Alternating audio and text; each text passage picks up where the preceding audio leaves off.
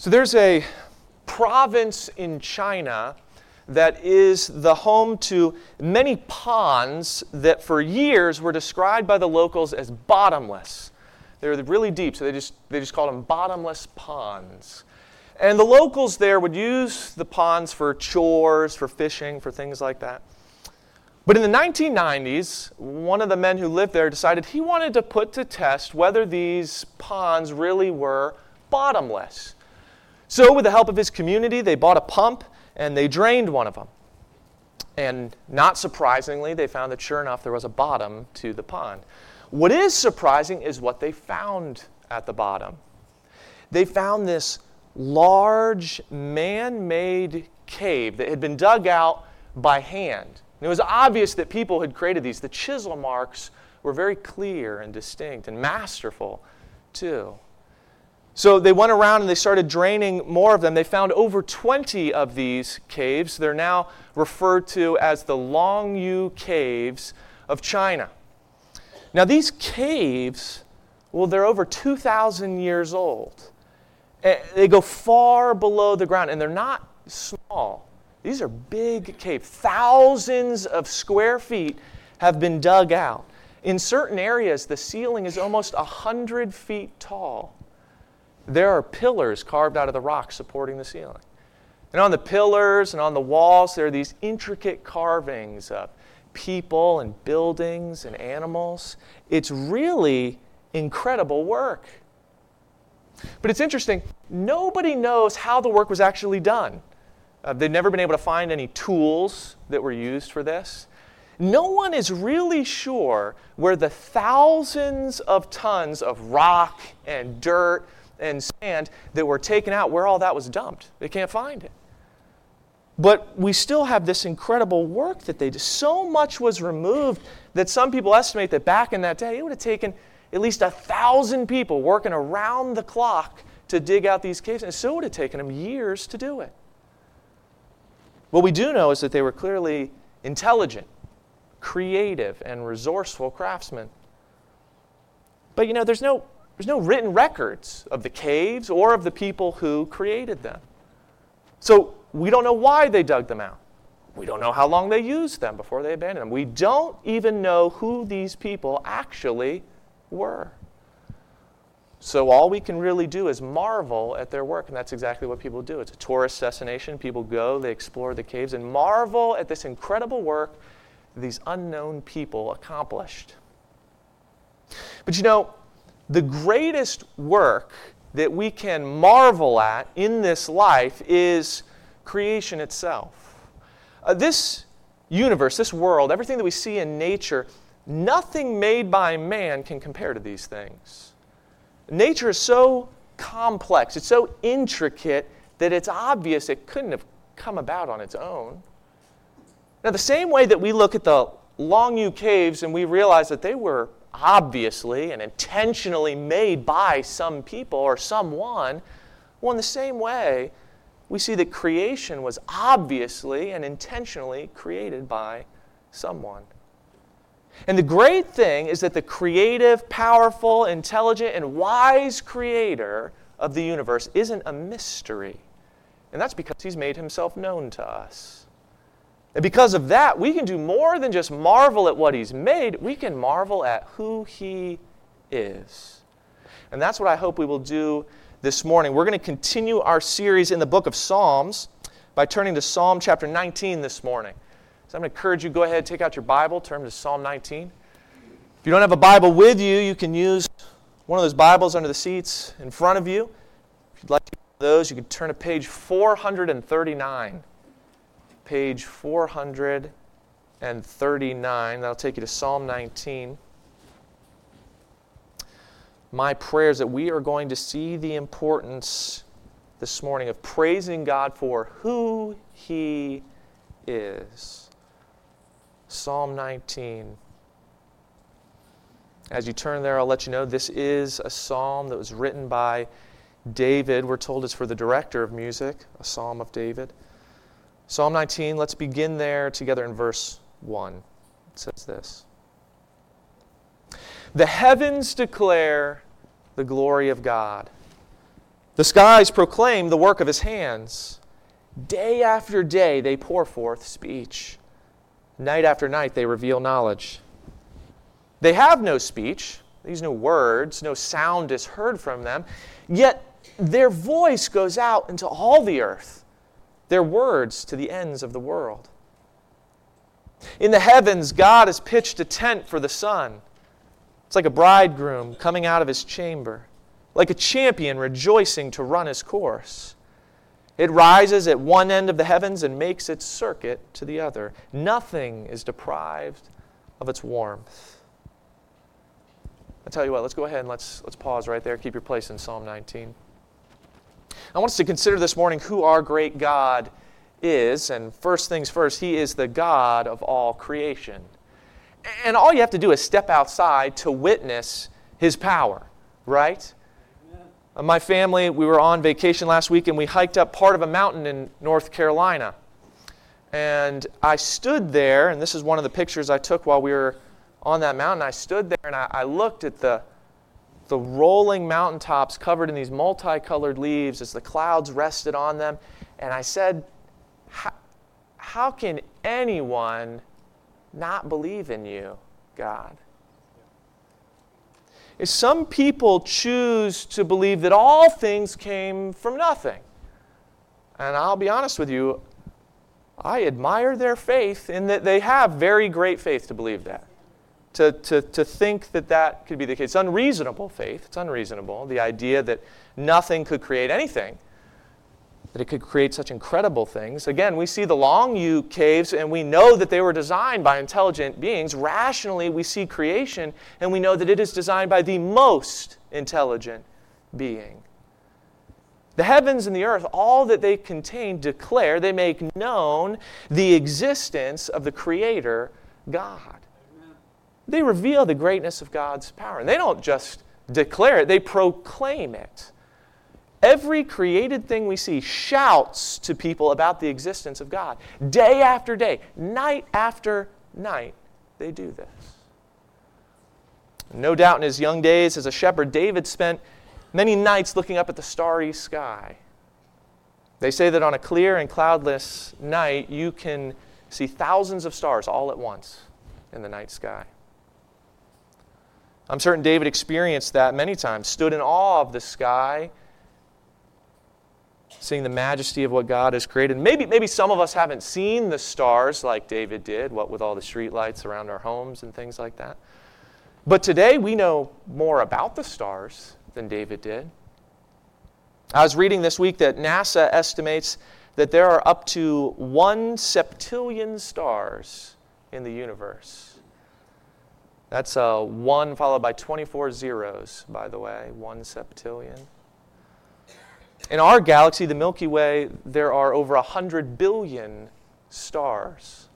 And all of them are made by the hand of the all-powerful God of creation. Now look, even if we haven't seen thousands of stars in the sky like David likely did, we've certainly seen the same shining sun. Day by day, joyfully, it runs its course. Those who can't see it certainly can feel its warmth. As the psalmist says, nothing is deprived of that. Like what Jesus said in Matthew chapter 5, Jesus said that God the Father causes the sun to rise on the evil and the good, and He sends the rain on the righteous and the unrighteous. You see, the works of God's hands, all that He's created, declares the goodness and the power and the majesty of God to all people. And the skies were just as telling in David's pasture and in his palace as they are thousands of years later here in Oxford, Florida. All of creation points to God. His creation doesn't need to use words or speech. It doesn't need to whisper to us, hey, there is a God. It doesn't need to do that because their very existence shouts this truth to us. And creation, its beauty, its warmth, and its brilliance points us to the Creator who is good, that He would give us all these things, that He would create all these things, to the Creator who is powerful, creating all these things by the words of His mouth, and to the Creator who is near to us.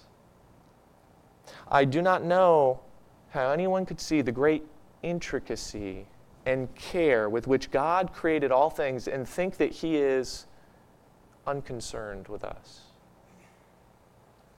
Romans chapter 1, verse 20 says this.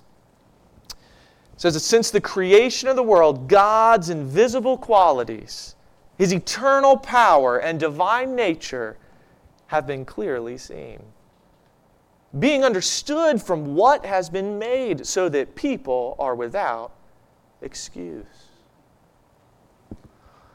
And those of us who do know God, we should respond when we see His creation by praising Him for His greatness.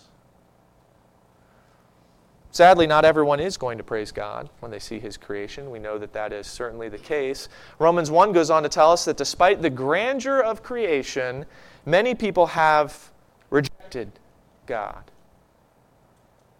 And it's not just atheists, by the way. They're normally the ones that we would think of as those who have rejected God, and certainly they have.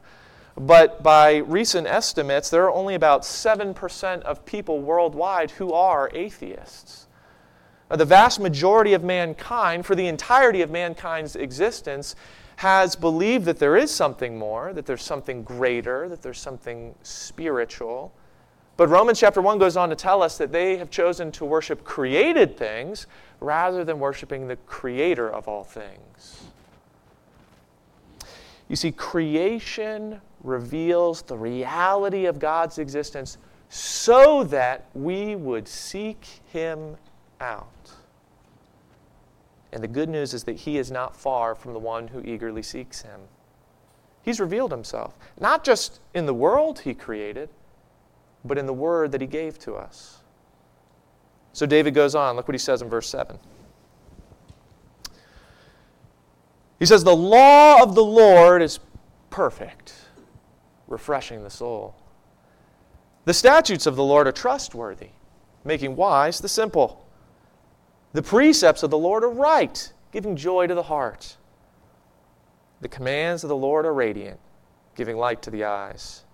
The fear of the Lord is pure, enduring forever. The decrees of the Lord are firm, and all of them are righteous. They're more precious than gold, than much pure gold. They are sweeter than honey from the honeycomb. By them your servant is warned. In keeping them there is great reward." Amen. So who is our great God? Well, again, He's the God of creation, the God of revelation. I'll explain to you what I mean. See, God's created works reveal that He exists.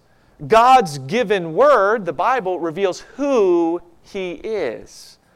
In the Bible, God reveals to us a lot about His attributes and His will and His character. All right, so let's consider God's law, just like David did. Many times we think of God's law as a bunch of do's and don'ts, just things meant to ruin any of our fun, a bunch of red tape and restrictions. But the truth is, that is a very low view of the lofty Word of God. Think of it like this. I was talking to my brother this week, my younger brother. Some of you know my younger brother, Nick. He's an accountant. And so Nick regularly deals with people like me who don't know the tax code and don't understand tax laws. Okay? And he told me that sometimes people just don't know what the tax laws are. Sometimes they just don't understand how complicated they are. So he gave me an example. He said that people will come to him at times and they'll say that their car is used for business, so they want to write it off on their taxes. He said that's not exactly how it works. It's not that simple. So he said he'll start asking them questions. He'll start with, okay, so what percentage of the car usage is personal use versus business use? And he says, then we talk about mileage. What's the total mileage versus business mileage? What's a business mile? Oh, is travel from my home considered business travel? Well, do you have a home office? He said on and on the list of questions goes. And he said that just about every time, by the time they get to the very end of things, people are surprised how complex it all is. And that's how man-made laws are, aren't they? They're complex. They're complicated. They're hard to understand. They're always changing. But not God's law. Now, His law is perfect. It's very clear about how we're supposed to live. That's refreshing when you think about it, isn't it? We don't have to second guess on what's right and wrong and how to live in a way that pleases the Lord. He's made that perfectly clear. And His laws are trustworthy because unlike the laws of men, God's laws do not change. They're rooted in His righteous character, and so we know that they are always right. They endure forever. Now, I understand.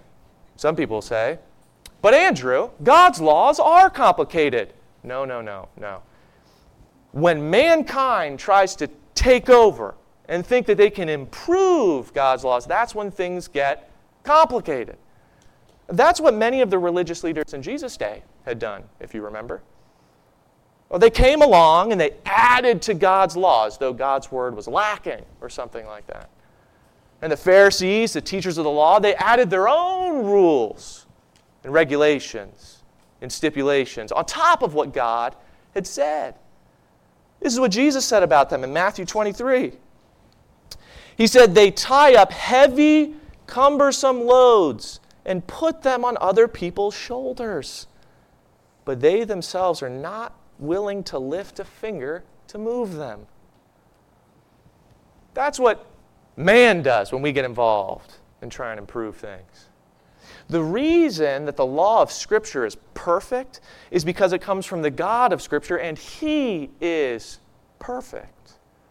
And the law that He has given, it comes from His perfect character. All right, so why does God command us to be patient and to bear with one another in Ephesians chapter 4? Well, because He's patient with us. Why does God command us to love even those who hate us and persecute us in Matthew chapter 5? Well, doesn't God love those in this world who hate and mock His name? Well, why does God command us not to lie? Well, because only truth comes out of His mouth. You see what I'm getting at? It goes back to that question that some people have asked in order to actually attack Christianity and the moral commands of God. They'll say, well, is something good just because God commands it? Or does God command something because it's already good? So something good because God commands it. Or does God command something because it's already good? The answer is that neither of those things are true. God commands because He is good. It is out of the overflow of God's goodness that He gives these commands. What that means is, when we read the commands of God, we're not just seeing how we are supposed to live, but we are also seeing the perfect, pure, and holy character of God. Church, that should start to change our mindset and our attitude when we approach God's Word and when we look at His law. We shouldn't see His commands as burdens to be woefully carried out, but as life-giving directions to be joyfully followed. They're not a bunch of red tape. No, they're more precious than gold. They're not a bitter pill to swallow. No, they're sweeter than honey. And in them there is great reward. God knows what's for our good, and His commands come from His perfect goodness. So when we open God's Word, when we read His commands, that should lead us to worship Him for who He is. Because in them we learn about His perfect character. Every command should lead us to praise God for who He is.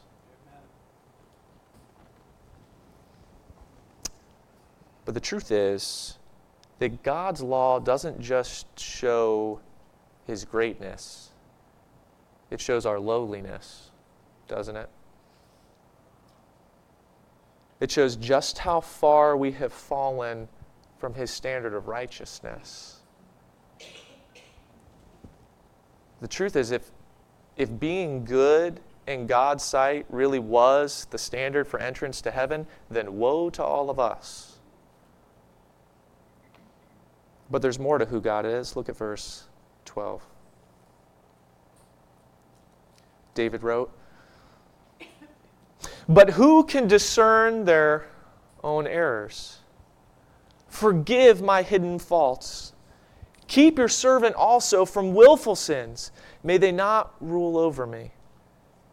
Then I'll be blameless, innocent of great transgression. May these words of my mouth and this meditation of my heart be pleasing in your sight, Lord, my rock and my Redeemer. So creation points us to the existence of God. And as we seek Him, we come to His Word, and as we read His Word, we come to His wonderful law. But as we read God's law, we start to realize all these laws that we've broken, all these commands that we haven't measured up to. And then we start to realize that God, the great lawgiver, if He really is just, if He really is holy, then He has to punish sin. But then as we continue in God's Word, that's when we find what David did, which is that God is not only the God of creation, the God of law, the God of revelation, we find that He is also the God of our salvation, that He is our Redeemer, that He is the only one who can deliver and set us free from sin and from its penalty. Back in December of 2012, just a week before Christmas, a young man named Hayden was pulled over by the police as he was driving along because the registration on his license plate had expired. And he admitted to the officer that he knew that that was the case. He knew that they needed to be renewed, but that money was so tight in that time for him that he had to make the decision between feeding his family or renewing his tags. So, of course, he fed his family. Told all this to the officer, and the officer went back to his squad car. And I can only imagine as Hayden was sitting there that he was thinking to himself that, if the officer came back and handed him a ticket, that now he didn't just have to deal with renewing these tags, now he was going to have to pay a fine on top of that too. And sure enough, the officer came back, he handed him a ticket, and he walked away. And Hayden was just crushed. There was no way that he could pay this. As he unfolded and opened up the ticket, a $100 bill fell out of it. It's enough to take care of the tags, enough to pay the fine. You see, the law was broken, and he knew that. And justice required a penalty, but someone else paid it for Hayden. And Christians, let's never forget that as sinners, we broke God's laws and His commands. And the just penalty for our sin is eternal death. It's separation forever from God after this life in a place called hell. And for God to be just and to be holy, the penalty for sin can't be ignored. And the problem for us is that there is no way that we can pay the fine in this life. So Jesus paid it for us. He paid the price and the penalty for our sin by His shed blood on the cross. And when in our lives we had that moment where we went to Him in repentant faith, we were set free from bondage to sin. We were freed from the penalty of hell. We were reconciled to God. We're forever forgiven. He is the God of our salvation. And here's the great thing. As our Redeemer, not only did He set us free, but now in our lives, He delivers us. You see, David didn't just go to God for the forgiveness of sin, but for deliverance from sin. David said, "Keep your servant from willful sins. May they not rule over me." Believer, not only does God forgive us, but He will deliver us from the very evil that is always trying to reassert its rule in our lives. Sin does not need to rule over us, Christians. We have been redeemed. We've been set free from sin. The Bible tells us in Romans chapter 8 that we're no longer slaves to sin, so we shouldn't live that way. And by God's strength, we don't have to. Our rock and our Redeemer forgives and delivers us.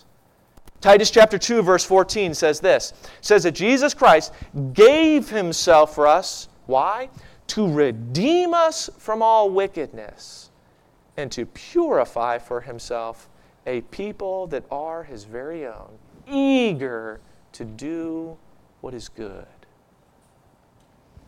So like David, not only ought we go to God for forgiveness when we fall, which we will, not only should we go to him for forgiveness, but we should go to him for help in our battles against sin so we wouldn't so easily fall again, so that we can live lives innocent of great transgression. Who is this great God of ours who forgives the error of our ways, who adopts us into his family, who allows us at all times to come into his presence for forgiveness and grace and mercy in our time of need? He's the God of our salvation. And church, he is worthy to be praised. Church, when David stepped outside, whether it was day or night, he realized that he was looking at the things that God had powerfully created. When David opened up Scripture, he saw the beauty of God's law, and he recognized the greatness of the one who gave it. And when sin tried to grab hold of David, he remembered God, who is his deliverer and redeemer. And as a result of these things, David praised God. C.S. Lewis, that great Christian author of years past, once said that he took Psalm 19 to be the greatest poem in the Psalms and one of the greatest lyrics in the world. Maybe you're like me, you think to yourself, yeah, but I could never write like David did. And that's okay, because believers, we can praise God like David did. And that is what we should do. Every time that we step outside, every time that we open God's Word, every time that we go to God in prayer for forgiveness or strength, we need to praise him. And not just for the things that he does. What I want us to realize this morning, the truth today, church, is that we as Christians, we need to be in the practice of constantly praising God for who he is.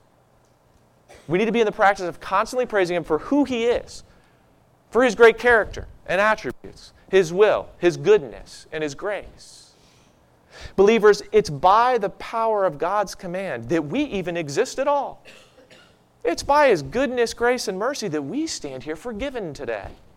So he is worthy to be feared and honored and worshiped. David saw God's greatness constantly, and I pray that we would too. I pray that as we do, praise and worship would be the natural overflow of our hearts to God, Christians. So this week, here is my challenge to you, church, to all of us. It's that when we go to God in our prayers, whether we're asking him for help, for forgiveness, for wisdom, for strength, whatever it might be, that when we go to him in prayer, we would make sure to intentionally spend time praising God for who he is. So go to God in prayer and ask him for wisdom, and then praise him for his generosity in giving it to his people. Go to God in prayer and ask him for forgiveness, and then praise him for being merciful. Go to God in prayer and ask him for strength in your situation, and then praise him for his power. Church, let's praise God for who he is, because he is worthy of all of our praise. Amen. In just a moment, we're going to sing a closing song, and my encouragement to all of us, churches, that is exactly how we would respond, praising God for who he is. And maybe you want to do it by singing that song at the top of your lungs, or maybe you want to do it by going to God in prayer and thanking and praising him.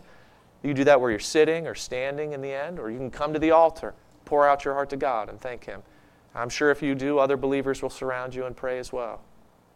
But maybe you're here and Jesus Christ is not your Savior. You've never gone to him for forgiveness. You never received from him that salvation that he offers. And if that's true for you, friend, I want you to understand that you can join with David in seeing God as your creator, because sure enough, God created you. You can call God the God of revelation because he's revealed himself to you, but you cannot join with David in saying that God is the God of your salvation. Okay, God wants you to receive the salvation that he's offering, but if you haven't given your life to Jesus Christ, then you haven't received it yet.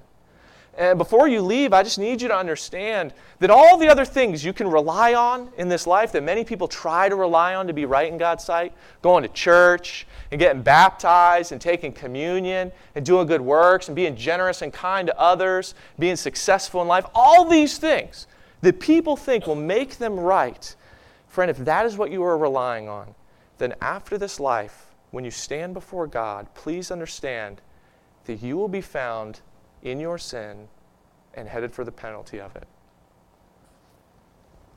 But you do not need to leave here that way. Understand that God wants to save you from the penalty of sin. He wants to save you from hell. He wants to bring you into his family. He wants to forgive you. That's why Jesus Christ died on the cross. He died to take the penalty and punishment for us. And listen, you need to understand, we don't serve a dead Savior. We serve a living Savior. And Jesus powerfully rose from the dead, and he stands in heaven right now waiting to forgive you of all your sin, to save you from the penalty of hell, and to give you eternal life. The guarantee that when this life is over, you'll be welcomed into heaven with open arms. Not because of any good thing that you have done, but because of what Jesus did for us. And if you've never made that decision, we want to give you the chance to do that before you leave, so that you can leave this place saying with David and with so many of us in this room that God is the God of your salvation. Let's pray together. Friend, maybe that's where you're at this morning. You know that you're a sinner, that you've broken God's laws. I don't think any of us here thinks we are a perfect person. And friend, if you know that you've sinned and you're willing to admit that you've never gone to Jesus for forgiveness, you've never put your faith in him, you've never repented of your sin,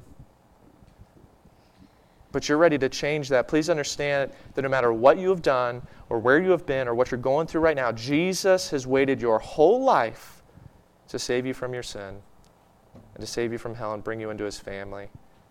And if you're ready to give your life to him, you can come and talk to me during this final song. Bring your questions. We can pray together. But if you're ready to give your life to Jesus right now, you can follow me in a simple prayer like this. Dear Jesus, I know that I'm a sinner. I know that I've broken your commands. But Jesus, I know that you died on the cross for my sins. And I believe that you didn't stay in the grave, but that you rose from the dead. Jesus, today I'm asking you to forgive me of all my sins. I'm asking you to be my Savior. Jesus, today I'm giving my life to you. I'm ready to live it your way. I want you to take it because I know you can do more with it than I can. Dear Heavenly Father, I pray that if there's anyone here today who made that decision, who can leave here rejoicing and saying that you are the God of their salvation, I pray they would share that with someone so that we could be a church that rejoices over salvation. Father, you say in your word that the angels in heaven rejoice when one sinner repents. We want to do that as a church. I pray that if there's anyone here who's still not sure where they stand with you, they have questions, they're on the fence, they don't know what to do, I pray that they would talk to somebody before they leave. Then, Father, for those of us who have given our lives to Jesus, who can say that Jesus is our rock and our Redeemer, I pray that you would help us be the most thankful people in the world. Not just on Sundays or Wednesday evenings at church, not just at Thanksgiving time, but every day. Every day when we step outside and see the great things that you have made. Every day when we open your word. Every day when we come to you in prayer for forgiveness and strength, I pray that we would be so impressed by your greatness and goodness and holiness that we would not be able to help but to praise you for who you are. And I pray that as we prepare to leave this place, as we sing one final song, that you be honored and glorified by everything that we sing, everything that we say, because you are worthy of all of our praise. Help us not to forget that. Lord, we love you. But we know, and you proved long ago, that you love us more, and we thank you for it. In Jesus' name, amen.